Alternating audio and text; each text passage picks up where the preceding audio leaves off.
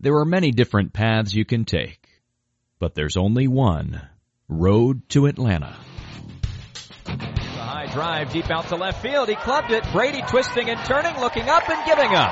It's a home run for Dansby Swanson. Player out towards shallow right. That's big trouble. Albies going back. He dives and he makes the catch. What a play, Ozzie Albies. Swanson is headed for three. He'll try for it inside the Parker. Relay throw comes toward the plate. He'll score standing, and it's his second inside the park home run of the season. This is your weekly podcast dedicated to the Atlanta Braves farm system. Follow the show on Twitter at road2 Atlanta. Now, hit the road with your hosts, Eric Cole, Gaurav Vidak, and Garrett Spain. Ladies and gentlemen, welcome to the Road to Atlanta, a podcast devoted solely to the Braves farm system and Braves prospects. I am one of your hosts, Eric Cole. You may recognize me from over on Twitter at Leprechaun with a K, or from my work over on TalkingChop.com, where I've been the minor league editor for the past 5 seasons or so, as well as the deputy site manager for the last couple seasons. Joining me are Gaurav Vidak and Matt Powers. Both guys have been working with me over Talking Chop for quite some time. You can follow Gaurav on Twitter at GVidak, or on the Braves Reddit Twitter account, as well as Matt Powers at MattPowers31, where we're all talking about baseball all the time. It's a lot of minor league action on all those feeds. So if you want to get your fix on a non-podcast outlet, I highly recommend following either of those two guys. How are you guys doing? Great. I got to see my first look at the 4 guys recently promoted to Gwinnett just this past week, so I'm excited about that, and I'm no longer recording in a car like I was last week outside of a minor league game. Yeah, that one took a little bit more editing than usual just because the connection was so spotty. I mean, minor league stadiums aren't exactly known for being in, particularly, nice and exclusive locales, as it were. But, we made it work. Gaurav, man, we missed you last week, man. How have you been? I've been well, man. Super busy at work, but have some time with my family tonight, so I'm super looking forward to it. Yeah, we're not going to try to keep Gaurav too long. He's got some family stuffs that he needs to take care of, but we wanted to make sure we got in a good bit of content for you guys just to kind of go over a few things that have been happening, as well as answering some mailbag questions. We actually really enjoy doing those because it's like a wide range of topics we generally get for those. But first things first, one of the promotions that we've been clamoring for the most happened, as well as one that kind of came out of nowhere and happened as well, and they both involved the Rome Braves. Both Bryce Ball and Michael Harris got promoted to Rome. Different reasons. I think Rome just kind of needed an outfielder pretty badly, to put it bluntly, given kind of some injuries and how promotions have happened. So, and then in Bryce Ball's case, it's just been a long overdue promotion. He'd probably been promoted at least a month ago, but he's made it to Rome now that Griffin Benson went on the injured list. Matt, I'm gonna go to you first. What were your initial thoughts on these promotions, and then kind of what do you think of them as it stands right now? Harris got promoted first, and he deserved it. I'm a little surprised that they jumped him up and just skipped Danville with him. I mean, he's probably earned the chance to skip the level of Danville and move up to Rome, but it's a little surprising that they just skip an entire level. I mean, that's what they did with the Padres just did with C.J. Abrams, who was a top 10 pick in this draft. So that, for a high school player to be taken, play in the Arizona League or the Gulf Coast League, which are the exact equivalent, just different coasts, and move up to short season ball and move past short season ball and move into full season ball, that's almost unheard of. I mean, sometimes you'll see them get to short season and have a little stay there before they might move to full season at the end, but to just skip that level the year of the draft is just incredible. I mean, Harris has been nothing short of amazing. The hit tool has been better than expected. The athleticism has played the way you'd hope, which includes the defense and the arm. He's hit for some power, but you're not going to get a ton of power considering he's just 18 right now and also making the adjustment to pro ball, but he was great. My first reaction when he got promoted is, really? They're going to promote somebody and they're not going to promote Bryce Ball? I mean, Bryce Ball has just destroyed the ball and needed that promotion probably a month and a half ago at this point.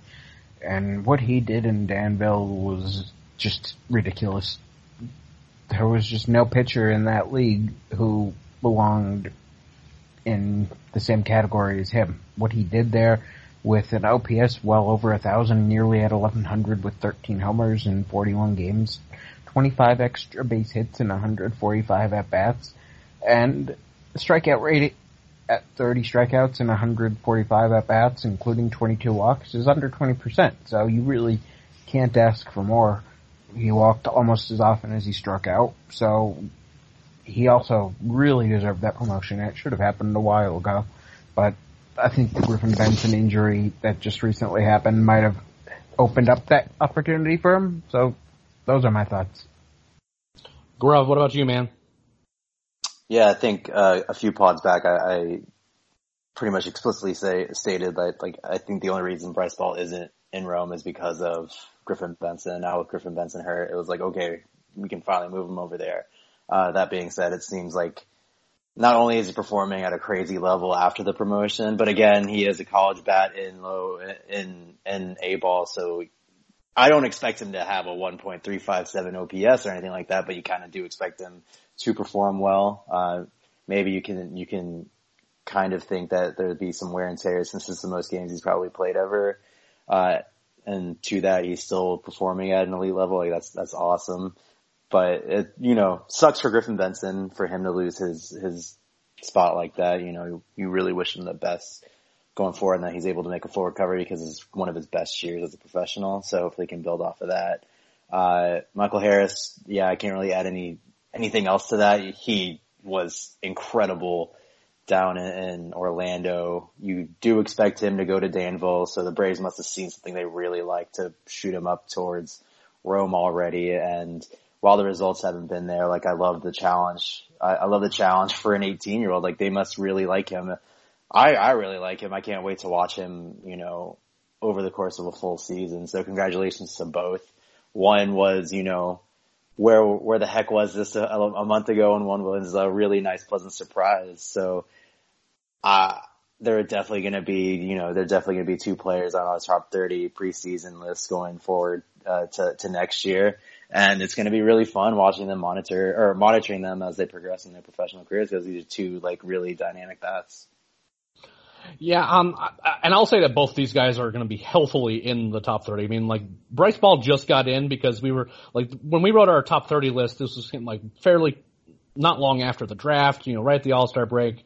And, Ball had been performing well, but, it's kind of, you have to kind of take things a little bit, just kind of take things a little bit easy at first just to kind of see what we hear and what we're seeing and see if things are sustainable. Because again, we've seen guys in rookie ball put up big time numbers. I mean, Drew Lugbauer is a good example of a guy who put up big time rookie numbers and then did not put up numbers in full season ball at all, really. He obviously still has some power, but he hasn't been anywhere close to the same guy that he was when he was in Danville. And then but what we've been hearing has been really positive, and we did get a couple questions as to kind of what we think about Michael Harris and Bryce Ball, their time in Rome. In Michael Harris' case, he's only played in 4 games, and despite being promoted before Bryce Ball was, and only a 388 OPS, has a couple hits. He's a prep bat that getting promoted to full season ball. That very rarely happens. I know that Matt mentioned C.J. Abrams, but generally speaking, that doesn't happen very often. So, in general, my thought process on draft year performances is that if they're really good, then great. But otherwise, I don't really worry about it just because there's just so much, there's a lot of change in a guy's life and there's, getting used to professional baseball and, it's at the end they've already played one season, they're kind of had to play a second season. So I don't really put too much stock in a bad draft year performance, if that makes any sense. But if I see a good one, then that certainly makes me feel good. And in Harris's case, he had over 900 OPS down in the GCL, was showing some power. It was 11 extra base hits and in a place where it's kind of tough to get extra base hits and, was just doing a lot of really good things down there. Can you nitpick, you'd love to see him walk more and things like that? Sure, you could say that, but I mean, you're not going to it's not worth nitpicking any guy that's right out of the prep ranks, that was a day 2 pick and has all this athleticism and all this promise before they really kind of get going in full season ball. So, this is just a great opportunity for Harris, in my mind, just to kind of get used to, how full season pitchers are going to pitch to him, kind of what their plans are, kind of what things look like, and then go into instructs, whatever changes he needs to make, learn some things, get some quality instruction down there, and then hit the ground running in 2020, where he could be a really interesting prospect. What his ceiling is, I'm not 100% sure, but I think it's substantial, and he's a guy that we really like going forward. Despite being a third round pick, he's not the usual third round pick, and he's going to be a guy that's going to be on our radars for a while. As for Bryce Ball, I mean, you guys are right. What he did in Danville was pretty insane.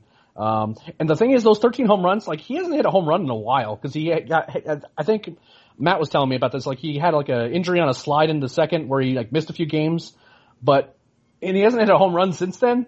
But all he does is keeps hitting anyway, and since he's gotten the Rome, he's played in 3 games, and he's batting .571 with a 1,300 OPS, and again, there's no home runs to his name right now, but he just hits, has a really patient approach at the plate. I've had multiple people, whether they be in the Danville, from the kind of the Danville side of things, or at Rome, that said that this guy looks special, that in batting practice he puts on an absolute show, and that when he's on the field, it seems like he's a special player, and that he just impacts the ball every time he hits it. And there's a lot of things to like about him. I've heard there's within the Braves organization themselves, there's some differing opinions as to kind of what he could end up being, but given the results, it's kind of hard not to be excited about him. Again, we're talking about really small sample size in full season ball, but when you pair that to what he was doing in Danville as well, there's a lot to be excited about with him. And he's going to be a guy, I would imagine he's going to be a fairly significant jump in our rankings. I do want to ask Matt really quick before we move off him. Is he strictly first base only? I just haven't seen him live. So is he you think he's strictly first base only? Is there any chance of being a corner guy or? Yeah, he's, listed at 6'6", 240 or so. Yeah, it's a big dude. That's not the kind of guy that can hold up in the outfield. That's Aaron Judge without the athleticism that Aaron Judge has, in addition to being that big dude. Yeah, that is a fair point. We gotta get that. I got the question a lot this past week. Is kind of with Freddie Freeman. Does that make him trade bait and stuff like that? The thing about Bryce Ball that intrigues me the most, honestly, is that it's very likely in the next few years, in my mind, that the National League is going to get the designated hitter. And this is the perfect guy, especially if he continues to hit, which is, a big if. But if he can continue to hit, this is the kind of the perfect guy, the guy just knows how to mash baseballs. I do know that next week on Rome's next homestand, I'm not exactly sure which game I'm going to yet. I may go to more than one. It kind of depends on what's going on with, other things in my schedule and all that other stuff. But I'm going to get some looks on this guy. I'm going to get some video of him, and I want to really kind of break down kind of what he does well, what he doesn't, and I'll feel better about kind of jumping all in on the Bryce Ball train, but it's hard not to like what he's been doing. And he's a guy that is going to be a force to be reckoned with, certainly this year, and I imagine that, especially if he continues to perform well at Rome, that he might actually be pushed fairly quickly through the Brave system, because he's already 21 and he's already a college guy, and if he's just mashing at the lower levels, then there's no reason to keep him down here. And he's not really a guy that you want to bury in Florida either. I wouldn't be surprised if we see him in Double-A next season if he continues to hit this year. Before we're going to get to the mailbag questions, I just want to first give Matt a chance to talk about his notes from the Gwinnett, because we had Cristian Pache, Drew Waters, Ian Anderson, all those guys getting promoted to Gwinnett, and I just wanted to give you a chance to kind of share your thoughts from those games before we went on to the mailbag questions. So it was my first look at all 4 players. I missed Waters by 2 days on our trip to Orlando back in 2017. It was a Saturday night around 7, 8 o'clock. I remember I was actually at a Pirates game, and we heard that Maitan and Waters got promoted to Danville Saturday night around 8 o'clock, and we arrived Monday afternoon for the game. So we missed by about 36 hours or so. So didn't get a chance to see Waters at any level, at any point in his career, along with any of the other guys. So what I saw out of them, and there's going to be a full write-up that's coming on them on Talking Chop, but with Waters, he looks like the kind of guy that would perfectly slot in towards the top of the lineup, but he could also end up being that guy that fits in very well in that 5-6 hole in the lineup, offering just good contact, good power. He's going to strike out a bit, but in this day and age, that's pretty normal. He is going to play really strong defense in right field or possibly even left field with a good arm, good instincts, just a guy with plus tools all around. He doesn't really have a standout tool the way Pache does, but he's just a plus in everything. He doesn't really struggle in any specific area. I mean, that's how I graded him out pre-draft, and looking at him in person against the upper levels of the minors, it just plays. At one point during batting practice on Friday, he was not really hitting the ball all that well. He was hitting the ball, but it was just going somewhere. It wasn't really hard line drives. The hitting coach actually stopped, which is not something you see very frequently in a minor league batting practice. And he gave him some instruction for about 45 seconds. He made Waters take a couple swings. They were really half effort swings just to get the form of what he was being coached on right. And after about 3 or 4 swings, he got 3 or 4 actual legitimate swings, and with the new adjusted form that he was trying. And every time he hit the ball after that point is when he started to really hit the ball hard in that batting practice. Fast forward to the game that night, he had 2 hits, he had that home run, and he ended up having a good series in Scranton. So it definitely goes to show how coachable he is with that 30, 45 second change, couple practice swings, then goes out, makes an adjustment, and just continues to drive the ball. I mean, he is every bit the prospect that he's made out to be, which you could really say for Cristian Pache as well. I knew Pache was not a small guy, but when you actually see his size and you think about his athleticism, he is a very big dude. Like his size, when you compare him to Waters, who's not a small guy by any means, but Pache looks bigger than that 6'2", 185. Like, he looks like he could maybe add a couple pounds and play linebacker in the SEC. He's got that kind of size and that kind of frame that he could add some weight and be a football player. And the power in his swing, at least especially in batting practice, is evident. He didn't have a ton of hits in that series. I think he had 3 for 12 with a walk in the series. But even when he wasn't actually getting hits, all he was doing was making hard contact. He just missed a home run. He just got it off the end of the bat instead of the barrel, and it nearly went out anyway. He lined one really hard that was right at the shortstop that possibly could have even gone for extra bases with his speed. But everything that Pache did was impressive. He robbed a home run when he and Anderson was starting. He didn't catch the ball, but he brought back a 2-run home run and ended up being an RBI double. So he saved a run clearly there. And everything that kid did is what you would make him out to be as a prospect. People that put him in the top 10 in all of baseball in terms of prospect rankings are perfectly accurate at this point.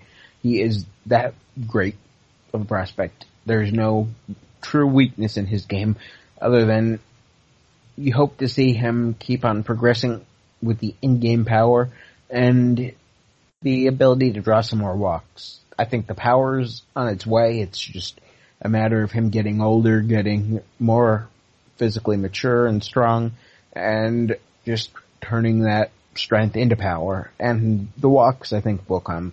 He did a decent job of actually taking pitches, looking at pitches, fouling some pitches off. So I'm not worried that the walk total, and it's better this year than it has been in the past, but I'm not really worried about the walk total anymore after watching him really work some counts and really take some pitches. Another guy who really impressed me was Ian Anderson, who had a rocky first start in AAA, but of course he didn't have much time to adjust to the AAA ball, so it's kind of hard to really ding him too much on that because the ball just moves differently. It grips differently. So a breaking ball is not going to break exactly the same in AA as it is in AAA at this point, and I think some of his command issues in that first start were probably because of that. What I saw was just absolute dominance over a first place type of team in the International League. He went 6 innings, gave up 3 hits. He had 3 walks, 1 run on that home run that was robbed and became an RBI double. The 3 walks would probably have been 2, but one of them was to Terrence Gore, who stands in at about 5'5", 130 in realistic terms instead of just his listed height. So he doesn't really have much of a strike zone. Another one of the walks, he went down 3-0 to start out and basically just gave up a freebie walk. So even though he had 3 walks, his command was a lot better than what the 3 walks say. The 6 strikeouts, he was great. I mean, the pitches, and I'm going to have a lot more information on the pitches. I have a lot of video up on my Twitter account of all of these guys, but if you want to check out the video, you can just check that out on Twitter. I'm going to be uploading a little bit more to YouTube just to make it easier to find videos. Braxton Davidson, Tucker Davidson, I was about to say, wow, burying the lead. Braxton Davidson, AAA. Yeah, I keep getting them mixed up, and that's not the first time. Those are very different people, although the strikeout numbers are surprisingly similar. Actually, not really. I won't go into that any further, but not really. I think he strikes me more as a number 5 starter in terms of his ideal role. His fastball has plus velocity, but it doesn't have plus movement. And you really saw that against AAA hitters. There was just no swing and miss on that fastball. And I think he had 4 strikeouts on that game, off the top of my head, but 3 of them were looking. So that just shows you what kind of swing and miss stuff he has.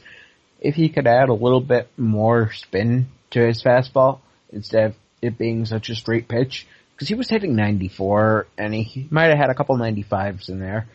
And you could see his full velocity chart on my Twitter account. I have a picture of the full chart that I've taken on every pitch and every pitch's velocity. So, really, he's more of a 5 starter, but he won't be a 5 starter in Atlanta just because there are so many better pitchers, more talented pitchers, that if he stays in Atlanta, his most likely role is probably middle relief. He doesn't really have the swing and miss stuff to be a back-end bullpen guy. So he's more of a middle relief ceiling to possibly even a long reliever, a guy who can just soak up a couple innings and just do a decent job. He's not going to strike out a ton of guys. He's going to pitch to contact. That's kind of what you might want out of your long reliever. That kind of guy who can go 2, 3, 4 innings when needed. So those are my thoughts on the 4 guys that were recently promoted, and there will be a little bit more information on them on Talking Chop in the coming days.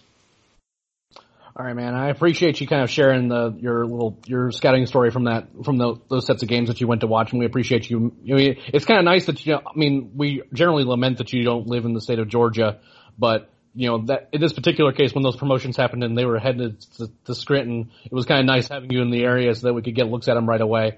I know that Garrett's planning on going to see Gwinnett soon. I'm gonna be heading to Rome here very soon as well, and I'm sure Matt's gonna be going to games, and who knows, maybe we can prod Gaurav into getting some of those Gwinnett games too. So we're gonna be getting some more looks in these guys since they're so close. Absolutely. But before we kind of get into the mailbag questions, the first thing we want to do is just take a quick break so that we can listen to an ad. All right, guys, and we're back. Now we are at the fun part of the show, at least for me. I really like this part of the show when we do it, and that's our listener mailbags. We always get a wide variety of questions, and you guys did not disappoint today at all. And we got a lot of topics to cover. And some of them are kind of, like fun little brain exercises, I guess is the best way I know how to describe them. And others are kind of more, timely sorts of things. First, we have from Erwin. He asked, after Anderson, Pache, and Waters, who are the next round of big-time prospects in the system that we've top 5 guys once those guys graduate? Gaurav, I'm going to go to you first. This is kind of an awesome but kind of disappointing answer for me. It's that draft class from this year. Those are the next real wave of impact backs I can really see. Your Michael Harris, Paolini, like all of those, Bryce Ball. Like I don't really see too many real impact. I see position players that are capable of playing in the major leagues, but not necessarily like the high impact bat. Those are all the super young 18-year-old prospects that we really don't know how they're going to play out. That's the really unfortunate part. I see a big, you're starting to see that big gap in talent, because once we graduate Pache, Waters, and them, you don't have those international signings starting to develop because, of copy and all that kind of stuff. You're seeing the depth start to have an issue. You gotta hope that the likes of Langoliers, Shoemake, sorry, Matt. You have to hope the likes of those will help fill in some of this depth that we're gonna start to see issues with. You're gonna see a whole lot more minor league free agents coming into the organization over the next couple of years, filling in. Gwinnett's gonna be a quad A roster for quite some time, as far as I'm concerned. It's tough because you don't want that to happen. You don't want to say the next real wave or 18-year-olds, but that's based on my assessment, based on me going through all the players in the organization. I think that's the next wave. So luckily the Braves are set up position player wise for quite some time, and we can allow these players to continue to develop at a slower pace. But box scores and recaps for the next couple of years, at least position player wise, it's going to be a little tough. You're going to have a lot more of your Ryan Lamar's kind of leading box scores, I would say, on the higher end of the minors for the next at least one season. Matt, what about you, man? I think that's actually pretty easy. Once we lose Pache, Waters, Anderson, and you may as well throw Kyle Wright in there too. My top 5 are easily going to be Kyle Muller at 1. I'm going to put William Contreras at 2. Langoliers is probably 3. After that, it gets a little bit more difficult. I want to put Yasiel in there. I think he would be there ahead of anyone else for me right now. And then after that, it might end up being Michael Harris. Yeah, I think he's shown so much with the hit tool. I think if I was as confident as I was in the hit tool 3 months ago, he probably would have had a first round grade in the draft for me. But I wasn't confident that he was going to hit. I was sure about the athleticism. I was sure about the power. I was sure that he could pitch, but I wasn't sure that he was going to hit enough. And all he's done is hit. So I would be comfortable in moving him up to at least a second round grade right now based on the hit tool. I'm not 100% sold on the hit tool just because it's a short sample size overall, but it's made such progress that he's at least a second round worthy pick if you were to redraft the draft today. So he's probably in that top 5 for me. Yeah, this is a tough question for me to answer for a few reasons because you have Anderson, Pache, and Waters, but there's also guys like Kyle Wright, Bryce Wilson's in the kind of the same boat too, where these are guys that are like, at some point they're going to graduate. They're going to get a couple starts here and there. We just don't know when those starts are going to happen.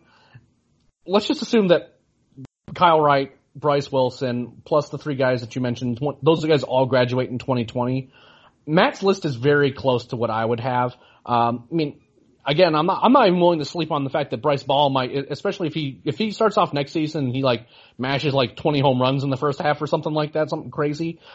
That's kind of impossible to ignore, especially if he does that at something like Double-A, where you have to kind of take into account that level of production and that level of surprise. But Michael Harris is in that conversation. Vaughn Grissom's another guy that could be in that conversation. Yasiel De La Cruz is certainly a really exciting arm that we like a lot. I think Kyle Muller's at the head of the pitching class there. He's been down with an injury, which it makes it less likely that he kind of ends up jumping so quickly that he ends up graduating too, which makes him kind of, I think, the head of the class once we see this next crop moving up. I'm not as sold as I think Gaurav is on that next year minor league recaps are going to be a little bit dicey on the position player side, because I do think that a lot of these guys in the GCL and some from Danville as well as a couple other guys sprinkled. Let me clarify. I just meant the higher minors, like the Double-A and Triple-A. I don't think there's going to be too much high ceiling high ceiling position players located in those two. I think we're going to see a lot more of your minor league free agents making up a majority of the roster. You still sprinkle in, your good prospects in both these teams, but I think a majority of the roster construction is going to be free agents. I mean, to be fair, the Gwinnett roster was mostly made up of offensive players all year anyway. Exactly. Yep. Exactly. Yeah, I think it's something that's kind of weird that's going to happen. And again, my guess is that it'll happen in 2020, is that the system gets really young again. You know what I mean? And it certainly won't have the depth of pitching that it had. That's just not going to mean between the trades, potentially some other offseason moves that could happen after this season, and just general attrition, that we're going to see a lot of that depth on the pitching side is going to be gone. There's still certainly going to be some talent towards the top end with Muller and Yasiel De La Cruz and to some extent Tucker Davidson. I think I'm more bullish on that his ceiling's like a 4 to 5 on the rotation than Matt is, but it's close. There's certainly an argument for it. But beyond that, there is some drop off. There are some guys who have interesting arms that could, jump up, especially if Victor Vodnik is starting and he's, doing what he can do. He hasn't looked particularly great since he's gotten back from the injured list. He's had a couple rough spots here and there. And Freddy Tarnok's another guy who's looked pretty good since he's gotten back from injury. Those are guys that, if they may take a step forward, they could make things interesting. But I think that the next round that we're talking about of really exciting position prospect are the guys that, Matt and Gaurav were talking about. But Matt's list of generally what that top 5 is going to look like, that seems pretty close to me. A lot of things can obviously change as to what the order of those guys are, but in general, what's going to be interesting to me is the J2 class next year, because while the Braves couldn't sign anyone this year, their pool is only cut in half next year, which is not the same thing as being banned from international signings. And I am curious as to what tactic the Braves are going to be taking to use that money. Are they going to go for quantity and just try to sign a bunch of guys and, see if they can get some hits like, the Acuna or Albies level, signings, or even the William Contreras level signings where you don't sign for very much money at all, but you just take your chances on a bunch of lottery tickets? Or do they go after a couple, 2 or 3 blue chip guys and really kind of sit on them and say, these are going to be the next guys that we're going to try to, incorporate in our system? I don't really know what they're going to do, and it's kind of hard to even tell how much of an infrastructure they have on their international side in terms of scouting right now, with between the people getting kicked out of altogether from the punishments to the kind of the reorganization of the scouting department. What's going to happen and how they're going to go about using the money that they are going to have is going to be something I'm going to watch, because that could change things pretty quickly, particularly on the lower minor side, where you have to all of a sudden you have a couple high ceiling but really far away guys. And how good those players could be could influence a top 5 or a top 10. It just kind of depends as to, ultimately how highly thought of and how interesting those players are. And I actually haven't looked at the J2 class too much for next year, so it's something I'm going to kind of start digging into kind of once the season's over probably, but it's something that I'm keeping an eye on. Robert asked, with the rising outfield talent, do you see the Braves trading or not re-signing Duvall or Inciarte this offseason? Rob, we'll go to you first. It depends on how they do in spring training. If Pache and Waters, especially if they continue to play really well this season, I don't think either of them. I'm pretty sure the Braves are going to do whatever they can to make sure neither of them start the season or are clear favorites to win a outfield spot, because this is a playoff team. This is a potential World Series bound team, and to have 2 rookies already have their name penciled in the outfield before a season starts, it's that's a huge no. So no, I don't think it's going to happen. I think they're going to do whatever they can to make sure that these guys stay in the minors for unless they're having a 1.4 OPS, get me into the outfield right away. So I don't think their performance really has an impact on Ender. Yeah, he's already major league deal. He's going to be here next season.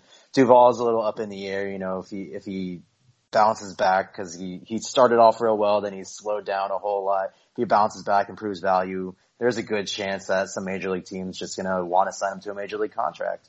And, he deserves that. I don't think that the Braves will re-sign him. I think he's most likely gone, but there's not a doubt in my mind that Ender is going to be on this roster next year. Matt, what about you, man? I think in the end, Ender is not here.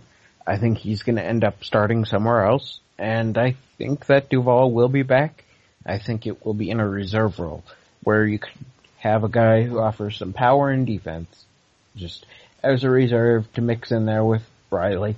I think you'll see the Riley, you'll see Acuna, you might see Pache, you might also see somebody from the outside with maybe Duvall, maybe Markakis, maybe Ender, which I think is probably the least likely. I think trading him, getting an asset back for him, which will help keep the farm stocked, because you do have to add some prospects. Maybe not a guy who's big league ready, but just add some extra talent in there. So that's what I would do, and I think is something that might happen, especially since Ender makes a decent amount of money. And a trade of Ender would free up some money to possibly throw in there at somebody else that might be a nice addition to the pitching staff, because this team could definitely use another playoff-worthy starter. So my current thinking is that it's more likely that Ender than Duvall is on the roster, but that could change very quickly, and there's a few reasons for that. I'm not sure if Donaldson and the Braves are going to be on the same page in terms of an extension. I think the Braves would certainly be open to bringing him back. I think it's just how much money Donaldson would want versus what he would get on the open market versus what the Braves would be willing to pay him. I would be all about extending him, but again, what that dollar figure is going to be something that I'm interested in, because you do have Austin Riley, who he definitely had a dip off and then he got injured, but you still like him a lot in a lot of ways, and that would put him in his natural position, and he already has a lot of major league at-bats, so it kind of lessens the pressure to extend him. The biggest issue is, one, whether or not the Braves are going to bring back Markakis, and I'm skeptical that would happen, especially with the injury, and that's just another year where he's just another year older, and the production before in the second half, his production had started tailing off again, because that's Nick Markakis and that's what he does. I wouldn't be shocked if the Braves went after an outfielder this offseason, but I think that the money is going to be, look, Garrett Cole and Anthony Rendon are both going to be on this free agent market, we think. No real new talk of extensions have happened or anything like that. So what happens with this group is going to be interesting as to kind of how much the Braves are willing to play in that market. The problem that I have with retaining Duvall is that he needs to play regularly to have value, because it doesn't seem like the reserve role is suiting him well at all. When he was in a reserve role with the Braves last year, he really tailed off, and then he kind of cratered. Then when he got called, when he got regular playing time in Gwinnett, he was raking and at times really streaking, in terms of how well he was hitting, and then came up and was playing a lot when Markakis got hurt, as well as Ender still on the injured list, and was playing a lot and doing really well. Now his playing time has kind of been a little funky, and they've been giving time to Matt Joyce too. And with Ender coming back, that's kind of limited how much they've been playing, and he's kind of cooled off a bit. He hasn't looked terrible at the plate or anything, but he's definitely cooled off some, and I'm just not sure if that role that I think he could be good in from just a purely what kind of guy he is perspective. I think that he should be good in that role, but he just hasn't been, which makes me wonder if he ends up being like a non-tender candidate or something like that. And in the case of Inciarte, it kind of gives you some time to, especially with service time considerations, it gives you some time to make some decisions with him, and it makes the decisions between Water and Pache. Because I think that in 2020 I don't think there's going to be a period of time in 2020 when the outfield is going to be Acuna, Waters, and Pache, unless there's an injury somewhere, and that's tougher. You know what I mean? When you're talking about a team that has serious playoff aspirations, Gaurav's right. Running out that outfield, Acuna is one of the best players in baseball, but then you're asking two rookies to really perform when you have a lot at stake, and that's asking a lot, especially for guys who have had questions with their strikeouts and with their hit tools in general. You don't necessarily want to put that kind of load on them, I don't think. But there's a lot of moving parts, right? There's just a lot of moving parts it's not just Duvall and Inciarte, it's what happens with Donaldson. It's, whether or not Riley is the guy they want to put it at third base, and if he's not, and if they want to bring back Donaldson or even go after a Rendon, what do you do with Austin Riley? There's a lot of moving parts as to kind of what the roster is going to look like this offseason, and I don't think it's as simple as just those two, but if one addition or one decision is made, it can kind of create a domino effect where I could see one of those guys being gone. And my guess is that it's Duvall, but Matt's right, there's certainly arguments to trade Inciarte particularly that you have a couple of guys who can play center field in the minors, plus Acuna who can play that position, even if it's maybe not his ideal position right now. And you could get an asset back for him. So it's tougher than simply those two guys, since there's just so many moving parts to it. Robbie asked, if we had to solve the late inning defensive shortstop problem internally, who would you call up? Matt, I'll go to you first, then Gaurav. I don't think there's anyone that I'd be extremely comfortable in calling up at this point. Probably the guy I'd feel most comfortable calling up defensively would be Graffinino, who is not playing right now and has not played basically the entire season. I feel like his glove would probably be the best, even though his hit tool would be significantly overmatched. But he'd at least play very strong defense at shortstop. If he's not available, I think really the only question is Riley Delgado or try to get somebody from another organization in some way. Get them released, get them DFA'd, or really can't be anyone else. Gaurav, what about you, man? This is there's not too much to really like about option wise. If I had to choose your really main option that I think that's like reasonable would probably be Pedro Florimon, just because he's got major league experience. You're not going to bring in someone like Graffinino or Riley Unruh or, really unproven guys at a higher level. Like Florimon's been in the majors before. I don't necessarily believe in him defensively at short, so it's not really it's not a true mix. Your best, if you're not going for him on, your only other option is doing something like Matt said, and you have to find someone that's waived late that you just take a flyer on. There really is no higher level option that the Braves have right now. What else could you do? They're not going to move Albies back to short and then that's just not going to happen.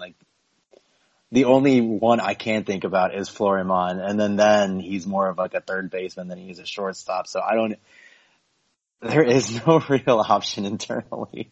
Andres Blanco is sort of an option. Yeah. Yeah, I wouldn't want to have him. So hear me out on this, because a lot of people have actually asked me about this the last couple days. I don't think it's it's definitely really crazy to do, but I don't think it's totally crazy, is the idea of bringing up Ray Patrick Ditter. The reason why is that in addition to playing short, and he's looked good at short to me, and he also can be like a utility role, can play in the outfield. We loved him in the outfield when he was in Rome. And as a pinch runner, I can think of few other guys on a roster that I think would be more exciting than him. So I could see that as a potentially still pretty crazy, because again, this is not a guy that's exactly hit the cover off the ball this year, but he's looked better in the second half. Was already a guy that we were worried that we were going to lose into the Rule 5 draft anyway. Maybe he's a guy that you want to add to your 40-man roster and kind of give you some utility, can plan to play all over the field and be a late defensive shortstop replacement, for Camargo or Culberson, who have looked legitimately, well, Culberson's just looked kind of below average. Camargo has looked legitimately bad, and he's looked bad in a lot of ways. So I understand what people's thoughts are. I mean, I've had people are like, Echeverria just got, released, the Braves should pick him up, and there's not a lot of exciting options this time of year to go get to that guys who are glove first shortstops. I mean, maybe Paul Janisch is sitting in a cave somewhere where you can kind of bring him in, and his sole job is to catch balls in the 8th and 9th inning. But beyond that, I mean, it's tough because the AAA options aren't great. I mean, I like Ditter a lot, and he has a really interesting skill set, but there's definitely going to be some pitfalls with that particular plan. And then you're talking about a lot of guys who have little to no experience above high A. So the short answer to your question is there's not a lot of great options, although there might be a couple ones if you squinted your eyes, you could maybe say maybe it's a potential option, but then you get into problems with managing your 40-man roster. With threats to our nation waiting around every corner, adaptability is more important than ever. When conditions change without notice, quick strategic thinking is crucial. And with obstacles consistently impending, determination is essential in overcoming them. It's this willingness, decisiveness, and resilience that sets Marines apart. With our fighting spirit, we don't just fight battles, we win them. Marines are the constant our nation counts on to fight the unknown. And through adaptable problem solving, we do just that. Learn more at marines.com. So the next one is from FSU Brad, who asks, due to the lower first-round picks and international sanctions coming up, it feels as though the stock in the Braves farm system is on the cusp of a big dip. What are some things AA can do to maintain a top 10-ish farm system other than trading big league talent for prospects, of course? Okay, well, it's a pretty big ask, but we'll go ahead and go to Matt first and then Gaurav. Yeah, that's impossible to really do that. I mean, he can draft well. He's able to trade to get some more international money. Getting July 2 guys can help the system, but those guys are so far away and such lottery tickets other than the top few guys that you're not really going to significantly improve the talent of the farm system with them at this point. Really, the only thing you can do is work the draft, which is one day a year, and requires some luck. It would really require trading of major league talent or trading some of the higher level prospects that are not currently in the major leagues for lower level prospects and just cycling that talent back downwards and trying to break up the level of where your talent is at the current point to break it up by year. Gaurav, what about you, man? It's actually quite simple. You have to be right on every single draft pick. Like there really is no way. There's going to be a dip. It's inevitable. It's just, that's the reason why they put the sanctions on the Braves. They felt like they needed to have this kind of impact on their farm system, and they did. Luckily, the Braves have done an extremely good job building up a young roster on the major league level where they can overcome something like this. But you're going to see, we're not going to have some prospects available for trade, in a couple of years, if we're trying to make another World Series, like another move to make a World Series run. Like, it's going to have an impact on that. So you gotta hit your draft picks. And, the Braves are gambling hard on this last draft, that the likes of Langoliers and Shoemake provide enough value at a major league level where you can fill in some gaps and not have to make those kinds of trades in the future. And then on top of that, they're hoping that these high ceiling high school players kind of play out so that when they're ready to make that next move, or when they're ready to make an impact on the major league level, that there's some turnover on the major league level. So it's a tough situation that the Braves are in. They're just going to have to really hit the ball out of the park, in the draft. And on top of that, they're going to have to be crafty in the international signing period next year. And then they're just going to have to, in 2 years, they're really going to, if they want to get really back into the swing of things, they have to nail it in every single aspect. So I don't see it coming. I think you're going to see the Braves fall from top 10 to like a 15 to 17. And that's what's going to happen. It's unfortunate, but like, if they're able to prevent it from happening, then serious kudos, because I couldn't do it in out of the park simulator. So if they can do it in real life, that's just awesome. Yeah, so I think that the last part of this question is one that I don't particularly like, because I do think that there are going to be guys, whether it be major league ready pitchers or guys like, like the aforementioned Duvall / Enciarte, et cetera, guys who have a big league experience, or guys who are no longer prospects. I mean, think of guys like Tukey, think of other guys like that who could be moved for lottery ticket types that if you hit on those, that helps a lot.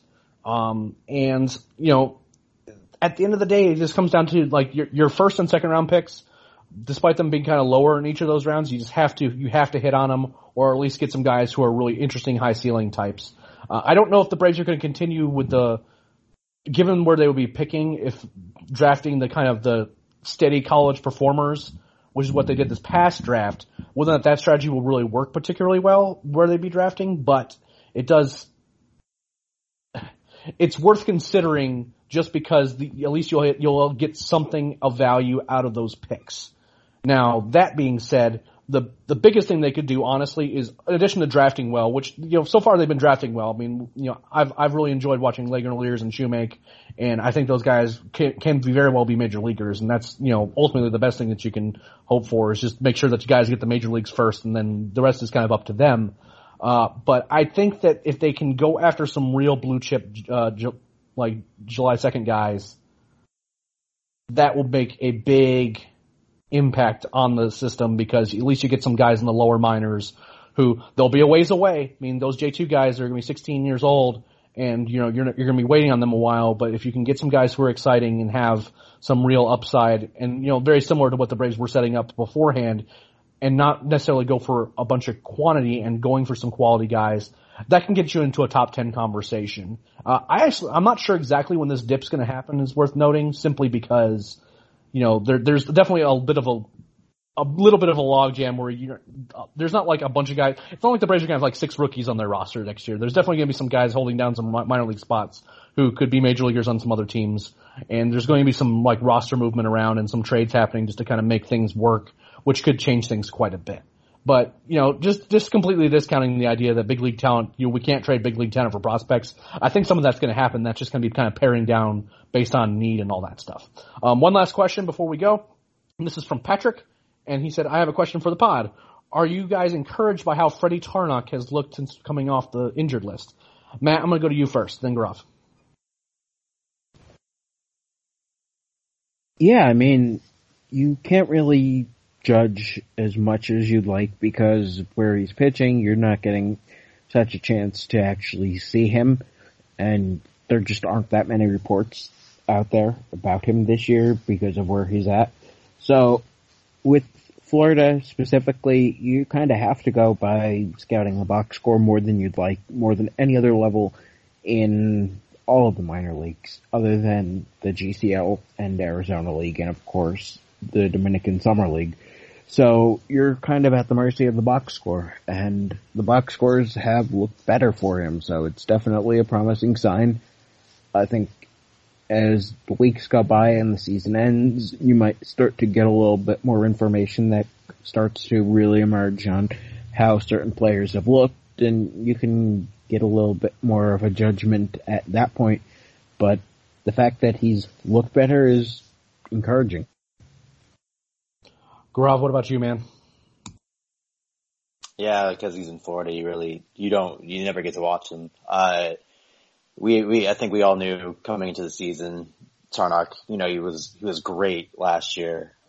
Really, really surprisingly great last year. You figured this year would be another step in trying to develop him into a starting pitcher. It's going to take a ton of time because he's super raw.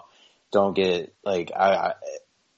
it's encouraging to watch him make change, or to see how he's doing when he's come back. But I don't really care about his numbers for at least like 2 more years, just because it's going to take a long time for him. And, I wish I had more to say on this topic, because I do love him as a prospect, but just don't really look into anything. Don't read too much into anything for at least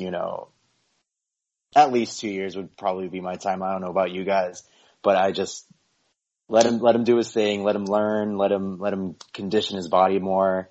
And then come, 2021, maybe mid-season 2020 and end of 2020 is when I'll really start to look at him as like, let's evaluate him as like an actual pitcher instead of a guy that's throwing the ball to a catcher. If that makes sense at all. No, it makes sense. I mean, he's not a guy that's going to be like factoring in the plans right away, but he's also a guy that I know that the Braves have thought that once he figures things out, and hopefully he figures things out, he's a guy that can climb prospect rankings and kind of factor himself in the plans really quickly. The thing that I'm happiest about, honestly, is that he missed basically the entire month of June, right, with an injury. Since he's gotten back in those 8 appearances that he has made, he has 1 appearance where he's walked more than 1 batter. And that's a big thing for him, because he was walking a lot of guys, never really had command of his stuff. And it's big time stuff. It's a high octane fastball. The breaker has really good shape and has some bite to it. This wasn't really commanding either of those pitches, and it seems like he's throwing more strikes now, and we're starting to see the strikeouts creep up a bit. I mean, both Matt and Gaurav are right. We just can't get good looks at him right now because, scouting, going on a scouting trip to Florida, all I've learned from that is that it's a recipe for disappointment because it rains every day there. But, and it's worth being suspicious of good numbers from the Florida State League because it's a very pitcher-friendly league. I'm curious as to what they do with Freddie just because, again, he did miss some time and he is a younger guy. I don't know if they push him to Double-A next year or not, at least to start. And I'm curious as to whether, because last year the thing that was the most exciting thing about him was that he was like striking out better than a batter in an inning. Now it's kind of like that part of his game has regressed a bit as he's been kind of learning what he wants to do and, his early season struggles. But now we're seeing him striking out more batters again. If he finishes the season strong, I don't think it's a crazy notion that he ends up in Double-A, but it's not a given. And he's a guy that, the short answer to the question is yes. Very happy with that, with the developments. It's hard to draw too many conclusions just because we don't know exactly like what the fastball velocity looks like and what and the movement on either of his pitches, like what it really looks like at this moment in time coming back from the injury. But once we can get a better look at him, it will give us a better sense of it. But the short answer is yes. I mean, these are the last month or so of performances, except for one at the very beginning of August that wasn't particularly good. He's looked really good beyond that, and he seems like he's kind of pitching later in the games as well, which is again another good thing because he really wasn't doing that early in the season. I'm not sure if that was injury related or just because he wasn't pitching particularly well, but hopefully that kind of gives you some ideas. It's something we're certainly keeping an eye on, and he's definitely a top 30 guy. But after that, it's just kind of wait and see because that rawness that we have always noted about him, that we kind of hope he was going to take that step this year, just hasn't, at this moment in time, we don't think we have, and I haven't heard anything differently, that he hasn't really shed a lot of that quite yet. It's getting better, and this is a guy that has like the body and the overall stuff that once he can harness it, it could be he could end up being a big leaguer.